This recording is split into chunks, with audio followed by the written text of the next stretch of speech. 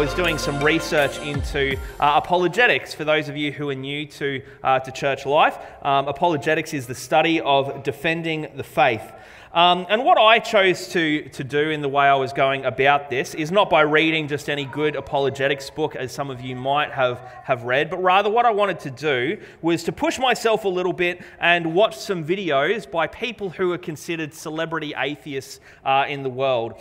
So you might know that there are people called like these celebrity preachers in the world, which is always a very strange concept. But there are also your celebrity atheists in the world. So people like you might have heard of Richard Dawkins or Christopher Hitchens, Sam Harris, Stephen Fry, Ricky Gervais. And all these different people, they approach their opposition to the Christian faith in a different way. And each of them approach it as well with a different level of intellect. In particular, I was watching one video that drew my attention a little bit of this guy called Ricky Gervais, who some of you might have heard of. Ricky Gervais, he's a comedian from the United Kingdom, best known as being the creator for the UK version of The Office, which some of you might have seen before. Ricky was raised going to church, and in this particular video, what Ricky was doing is he began reading from a children's storybook about Noah's Ark. This wasn't the Bible that he was reading, rather it was a children's abridged version of what we see in the Bible in Noah's Ark. And the whole way through, what Ricky was trying to do is he was trying to dismantle and pick apart the story that we know as Noah's Ark. He was criticizing this children's book and making jokes about it. He was pointing out some of the pictures and some of the words, and was poking fun at some of the holes that he was able to see in what was being shared in this children's storybook of Noah's Ark. And throughout this video, what Ricky was essentially doing is he was proselytizing his atheistic faith in a very religious way, and he was trying to convince people that they shouldn't believe in Christianity because of things like this children's storybook. Now, to his credit, Ricky actually did a very good job in what he was trying to achieve. But this book got me thinking that a lot of people in our world today, they have difficulties and issues with the Bible and with Christian faith based on a lot of things like this.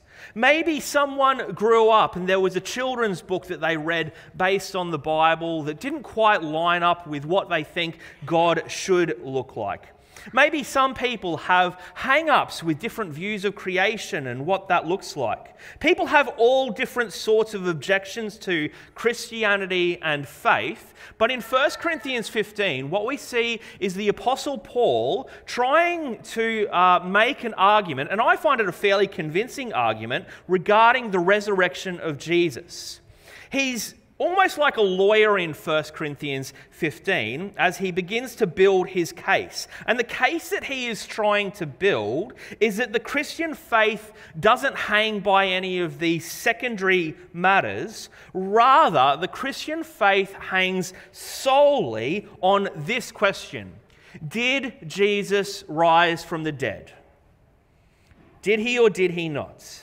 And the reason that this is so important is because if Jesus didn't rise from the dead, then Christianity should be chucked out the window. But if Jesus did rise from the dead, then we really need to pay attention to the teaching of Jesus, the life, death, and resurrection of Jesus, and everything else that we see throughout Scripture.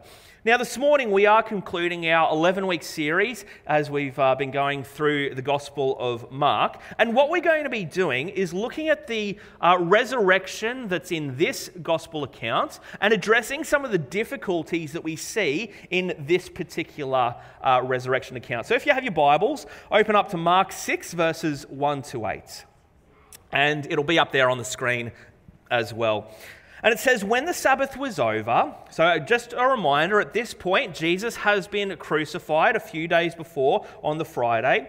When the Sabbath was over, Mary Magdalene, Mary the mother of James, and Salome bought spices so they might go to anoint Jesus' body.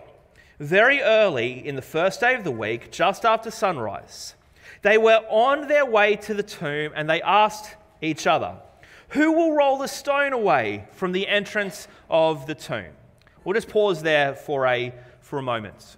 So here you have three women. You have Mary, and Salome, who have set out to take spices to the recently crucified Jesus, who is lying in a tomb. Three women who had been mourning the loss of their friend Jesus, who they had journeyed with over a period of years. They were bringing spices. These spices were likely myrrh and aloe, and they were combined together to make an oil, which would be something that would be able to take away some of the unpleasant odours of a decomposing body. But the other thing that this was a sign of worship towards Jesus, because these spices that they were mixing, myrrh and aloe, were very, very expensive. These women, they had set out to Jesus' tomb, but one of the things that we might forget is that on their way to see Jesus, there was still the possibility that this was a very dangerous journey for them to make. There were people out during this time who had a real issue with Jesus. Jesus, obviously, because they crucified him. They had issue because he proclaimed himself to be Messiah and Lord. And so that anyone who followed Jesus and associated themselves with Jesus was also placed in a fairly difficult space. And so this was a dangerous trek for these women to make to the tomb of Jesus. But these three women in this moment, they're the ones who show the greatest devotion to Jesus. Notice it's not any one of the 12 disciples who's making their way out to Jesus' tomb. Rather, it's these three women who are making their way to Jesus' tomb. So they're walking along the road. They have likely gone to a huge amount of effort to get this oil ready. They would have spent a huge amount of money in doing this, but they have left out one important detail. How are they going to move the stone? This tomb was owned by someone called Joseph of Arimathea, who was a very wealthy man, and along with a huge amount of wealth meant the best tombs that Israel had to offer. And the tombs at that time, the best tombs, would have had a stone that would have been rolled across that would have taken two very, very strong men to be able to move. And then following the stone being moved into place and blocking the tomb, there was another process of sealing the stone so that it wouldn't be able to be moved. And so the women are suddenly faced with this issue when they arrive at the tomb. What are we going to do? How are we going to move it so we can place these oils on Jesus? But when they looked up from verse 4, they saw that the stone, which was very large, had been rolled away. As they entered the tomb, they saw a young man dressed in a white robe sitting on the right side, and they were alarmed. It says alarmed here, but the word is far more like afraid or terrified or trembling. Continues in verse 6. "Don't be alarmed," he said. "Don't be afraid. Don't be terrified. Don't be trembling. You are looking for Jesus the Nazarene, who was crucified, but he has risen. He is not here. See the place where they laid him. But go, tell his disciples and Peter, he is going ahead of you into Galilee. There you will see him, just as he told you." Just want to pause for one more second. Notice that right here, this separates Peter from the rest of the disciples. A few chapters before, in chapter 14, we see Peter has denied Jesus 3 times, and he is embarrassed and ashamed and full of regret. He doesn't feel like he's lived up to be into his calling of being a disciple, particularly a disciple of Jesus. More on that a little bit later. From verse 8, the end. "Trembling and bewildered, the women went out and fled from the tomb. They said nothing to anyone because they were afraid." Now, as we read through this gospel account, particularly the last verse, we're left with some difficulties surrounding the resurrection of Jesus. In the last verse, we're told that they said nothing to anyone because they were afraid. Can anyone see the difficulty with that? Anyone can actually shout it out. That wasn't a rhetorical question. Can anyone see an issue with that last verse? They said nothing to anyone because they were afraid.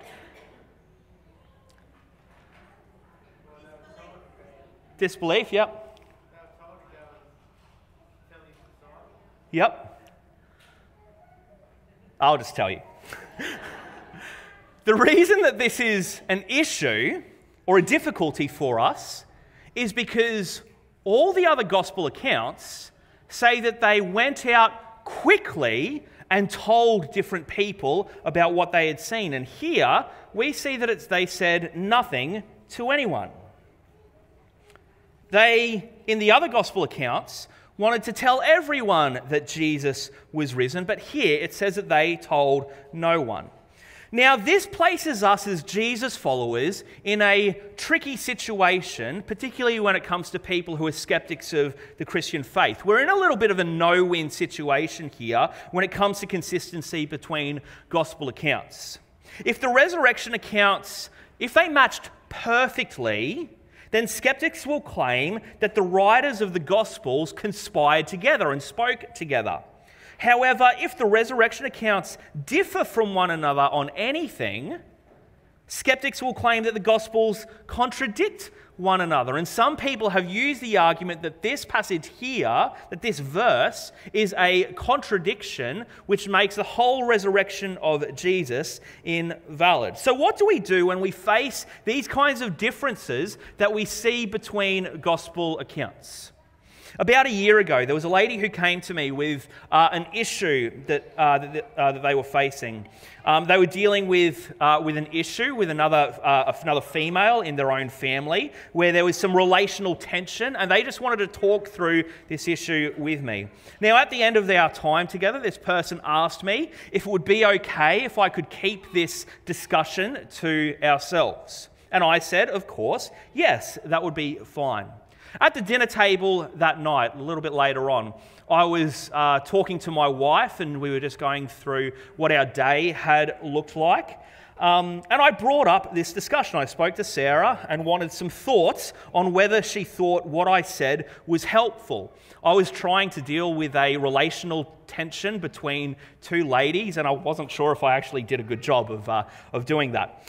Now, later on that night, I remembered that I wasn't supposed to tell anyone about this discussion that I had, and I had told my wife. And so next time I saw this person, I mentioned to them that I had told my wife. And their response was, look, when I told you to keep it to yourself, I didn't mean keep it from Sarah. There was an understanding that we had that although she had said, don't tell anyone, my wife she assumed would be told. Now, when we get to places like this in Scripture, often verses like this that are different to other gospel accounts can be dissected and picked apart in a way that we wouldn't do at any other place in our lives.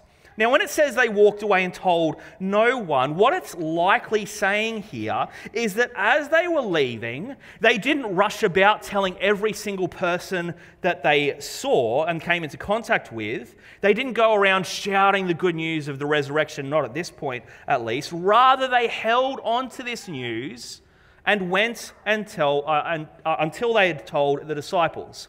It's not a case that they never, ever, ever told anyone. Now, when we come to the four gospel accounts and read the resurrection of Jesus, we are reading for different people's recollections of what had happened, which means there will naturally be different details included.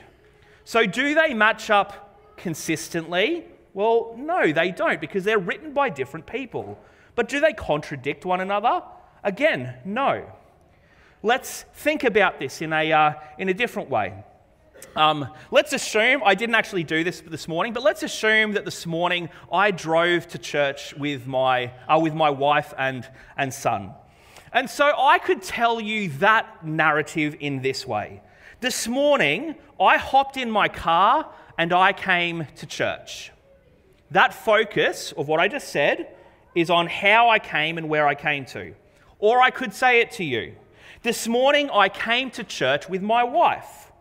The focus there is on who I came with. Or I could say, This morning I had a conversation with my wife about today as we were travelling. And the focus here is on who I came with and what we spoke about. So none of these are conflicting accounts, and yet they're all different based on the focus of what I'm trying to say. So to ignore the resurrection based on differing accounts from different people is something that doesn't hold up, particularly when they don't contradict one another. But probably the harder difficulty I see when we come to Mark chapter 16 is this little section that you see after verse 8.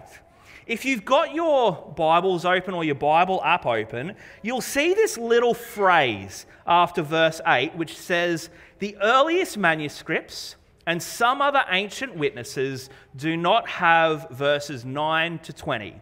And then the following verses from 9 to 20 are all in italics, implying it's not the same as the rest of Mark. Now, there has been a huge amount of research done on Mark verses 9 to 20. And it is, as you can see, the earliest manuscripts don't include these verses. So there's a few questions that we have to ask when we get to these few verses of this particular gospel account. The first thing that we need to understand is it's very unlikely that these verses were written by Mark, or the Mark who wrote the rest of this gospel account. As you can read in your Bible, it says the earliest manuscripts don't include these. It's highly likely instead that these verses were written by someone who came after Mark and thought the story was not quite finished at verse 8 and added in an ending that they thought might be helpful. Apart from these verses not being in the earliest manuscripts, the language and the tone of what is spoken about here and the themes are very different to the rest of Mark's gospel. In verses 9 to 20, if you do have your Bibles open, there's nothing in the rest of Mark's gospel about holding and playing around with snakes. And the contrast here in verses 8 to 9 also is such a change in language that it's very unlikely that it was written by Mark. It's almost like, if we were comparing it in modern terms, if we saw Ed Sheeran coming out with a heavy metal album, that would give you a real shock to the system, and you would think, that's not right, that shouldn't be the case, that doesn't seem consistent, and that's the kind of shock that it's like when you go from verses 8 to 9.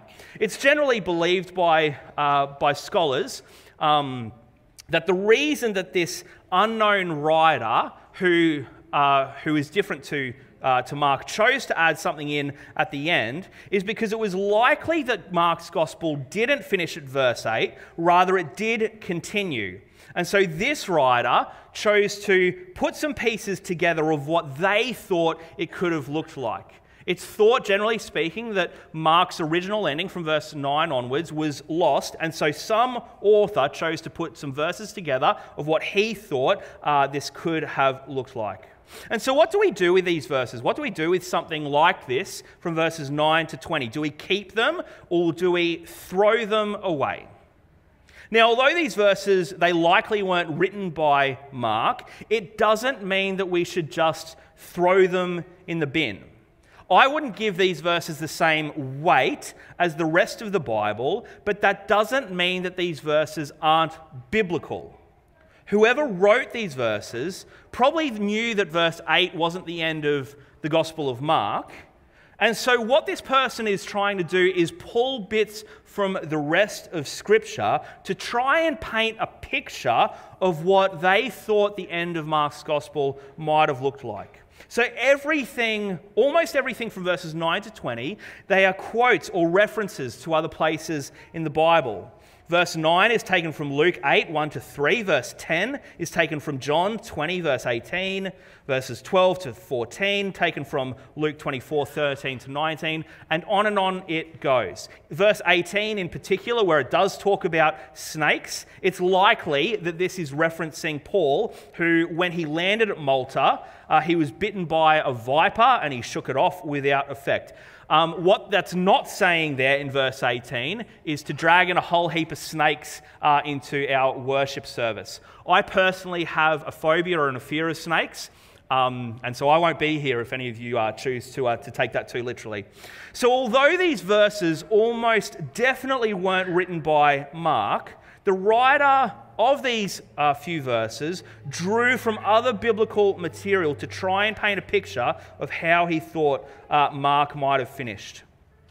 Now, a lot of what I just shared, these difficulties, there was a lot of information that scholars talk through. And so what might be helpful for you is if you want to understand this a little bit more, there's some handouts that I've left on the welcome desk on both of these two difficulties. A possible chronology of the death, resurrection and ascension of Jesus with all the biblical references, and also the different passages of where Mark 16, 9 to 20 are likely drawn from. Or if you would like an online version, you can scan there on the screen to see. So for those of you who are real biblical nerds, you can get that stuff. That's something that you can use to be helpful. These are the questions that people can face when they come to Scripture, particularly in our Western culture.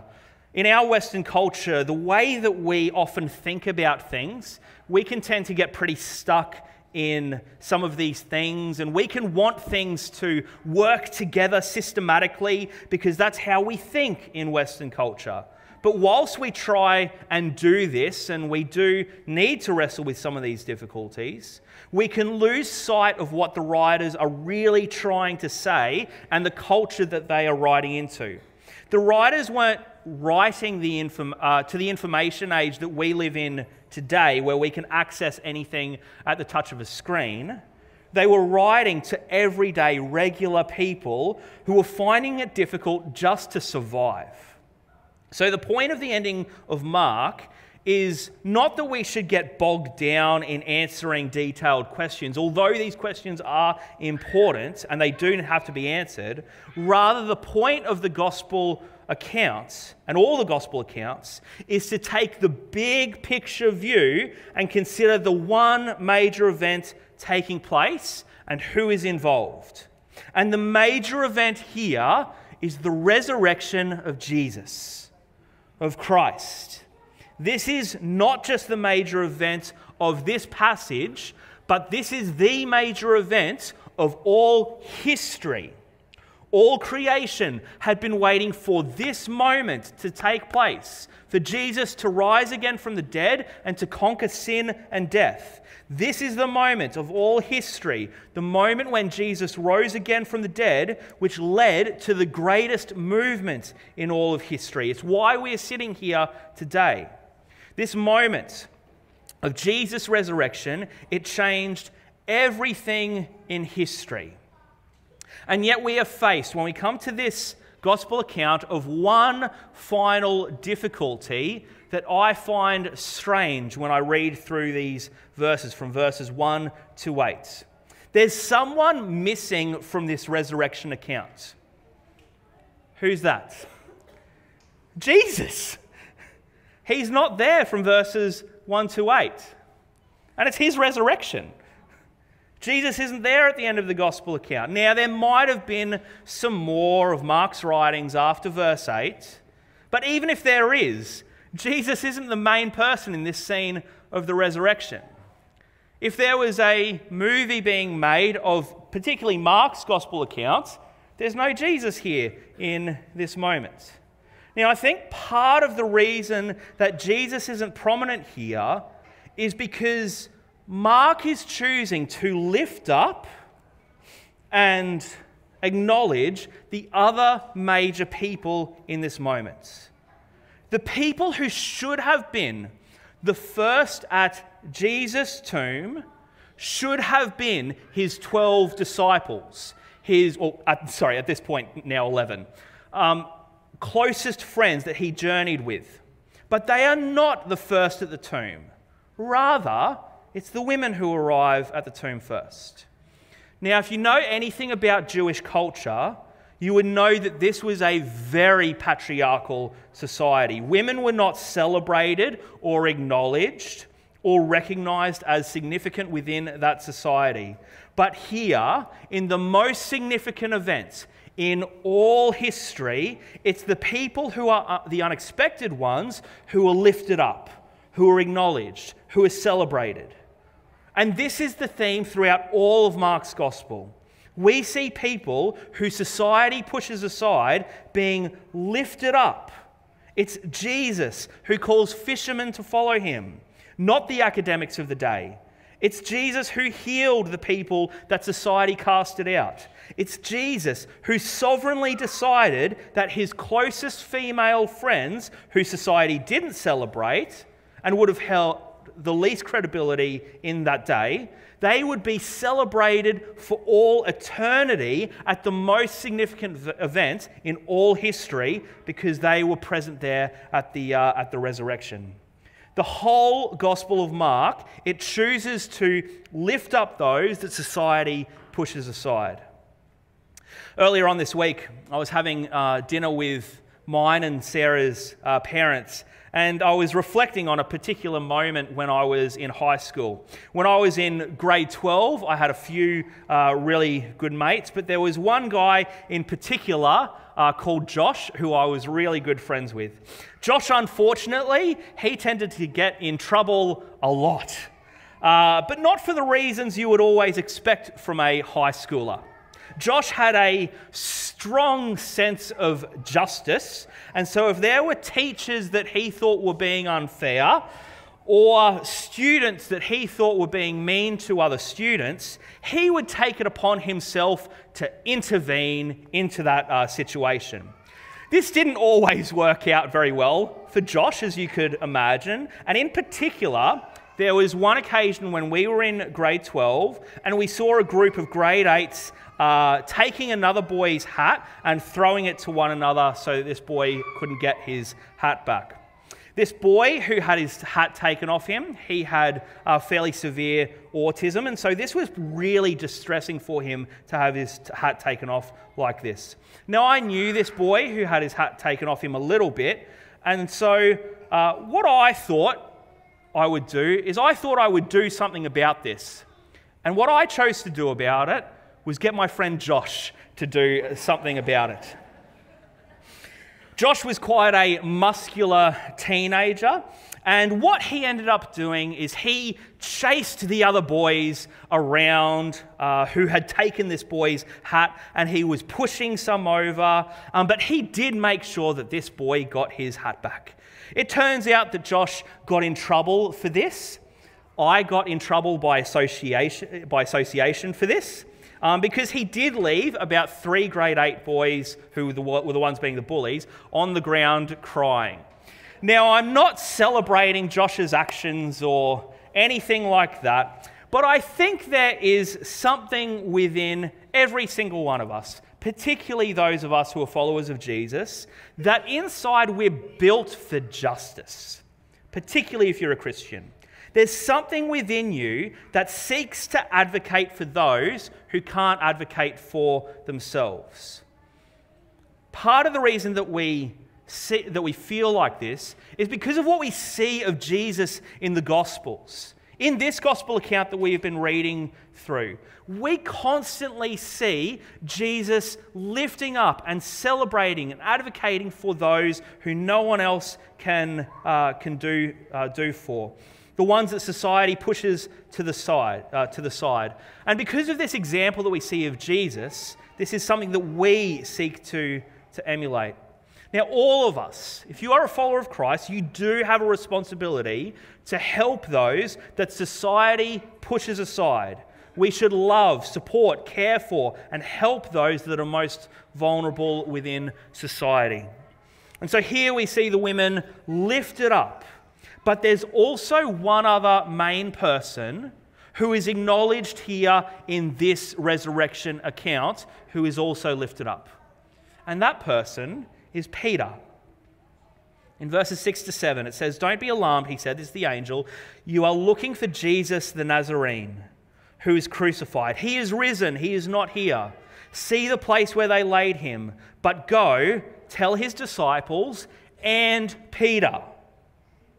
Right here, Peter's getting singled out. He is going ahead of you into Galilee. There you will see him just as he told you. So Peter for some reason, is being singled out as separate or different to the rest of the disciples. Now, I don't think Peter is being singled out here because he is now no longer a disciple because of his denial of Jesus. But rather, I think what the angel is seeking to do here is trying to tell the women, it's really important that you let Peter know, even more than all of the other disciples, let Peter know Jesus is alive. He's resurrected. In this moment, Peter would have been devastated, weeping, mourning for his closest friend because he denied Jesus, but also because Jesus had been crucified and was in the grave. Now, it was important to let all of the disciples know that Jesus was alive, but particularly Peter. He needed to know that Jesus was now risen. The impact of the resurrection news would have moved Peter in a way that we probably can't understand, that would have been so beautiful for him to experience. And this is what the resurrection of Jesus does. It lifts up people who society has pushed aside, but it also lifts up people like Peter. It lifts us up when we feel pushed aside. On Monday mornings, quick plug, we have our prayer meetings here at our 6:30, which you're free to join us for. And usually after our 6:30 prayer meeting in the mornings, afterwards I usually like to have some intentional time by myself with God. And about 2 months ago, I was having this time and I sensed God saying to me, Dave, you have to be more careful with some of the things that you say. And I thought, but what are you saying, God? I don't go around swearing at people. I don't insult people. Well, not to their face anyway. Don't worry. I don't. And I sense God saying to me, Dave, you're not careful with your words. You speak without thinking, and sometimes you can say things that can be critical or unhelpful or gossipy. And try to just talk less. There's actually a huge amount, can I just say, in the New Testament about shutting up and not talking very much. Now, how's that gone for me after those couple of months? Pretty poorly, to be honest. I've been more aware of my words and the things I've been saying, but I've actually found that quite hard as a thing to put into place, to be more silent with my words. And if I'm honest, after moments, I've been aware that I have not been following what God had said to me in that moment and what I've done, and I've felt annoyed and frustrated with myself that I haven't been doing what God wanted me to do. And then this week, I read this moment of Peter being lifted out of the guilt and shame he experienced because of his words. That was his sin. His sin in denying Jesus was his words. And in this moment, he is singled out by saying, Peter, of all people, he needs to know that Jesus is risen. He needs to know that Jesus is alive. He is the one who needs to be lifted up. He needs to be rescued from his guilt and shame. He needs to have his spirits lifted. And when I read Peter being lifted up, I felt my own soul experience the freedom from guilt and shame that the resurrection offers us. Now, this doesn't mean that my words are magically fixed. It doesn't mean that I didn't experience but what it did mean, is that I didn't experience guilt and shame attached to them anymore. Rather, what I was able to do was look to the resurrection of Jesus and be lifted up by what Jesus does for us. So this morning, what we're going to do is we are going to celebrate the resurrection. We're going to celebrate the risen Jesus. So if the team wants to come up. And I just want to encourage you, if you have been feeling any sense of guilt or shame in your life about anything, might be sin in your life, the resurrection of Jesus is able to lift us up. It releases us from this and gives us the life, freedom and hope that is on offer for us. So let's pray together. Actually, can you stand as we pray? Thanks. Lord, as we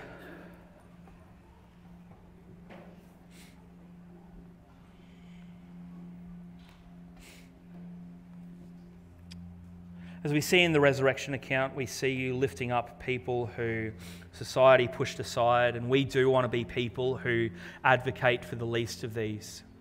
We want to be a people who does this because we know that's what you did here on this earth, King Jesus. And so when we are faced with situations throughout even this week where we could turn a blind eye or where we could speak on behalf of those people that are pushed aside, God, give us the courage and the boldness to be able to do what you, Jesus, did here on this earth. But also right now, Lord, for anyone who is feeling down, who is feeling pushed aside or pushed down, either by society or pushed down by the sin in their own life, would you remind them, King Jesus, that you lift them up. You help us to soar on wings like eagles because of what you have done for us through your resurrection power. For anyone in particular, God, who is feeling a sense of guilt and shame because of sin in their life, Lord, I do ask that you will help them understand that yes, there is conviction under your name, but there is also freedom and hope through the name of Jesus because of your resurrection power.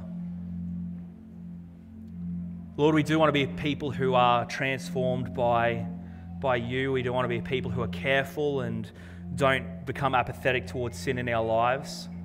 But also, God, we don't want to be held back by guilt and shame in our life anymore. And so help us to celebrate in this moment right now your resurrection. We praise you, King Jesus, because you are risen, because you are almighty, because you are powerful, and because you're at work in our world today and in our lives today. In Jesus' name, amen.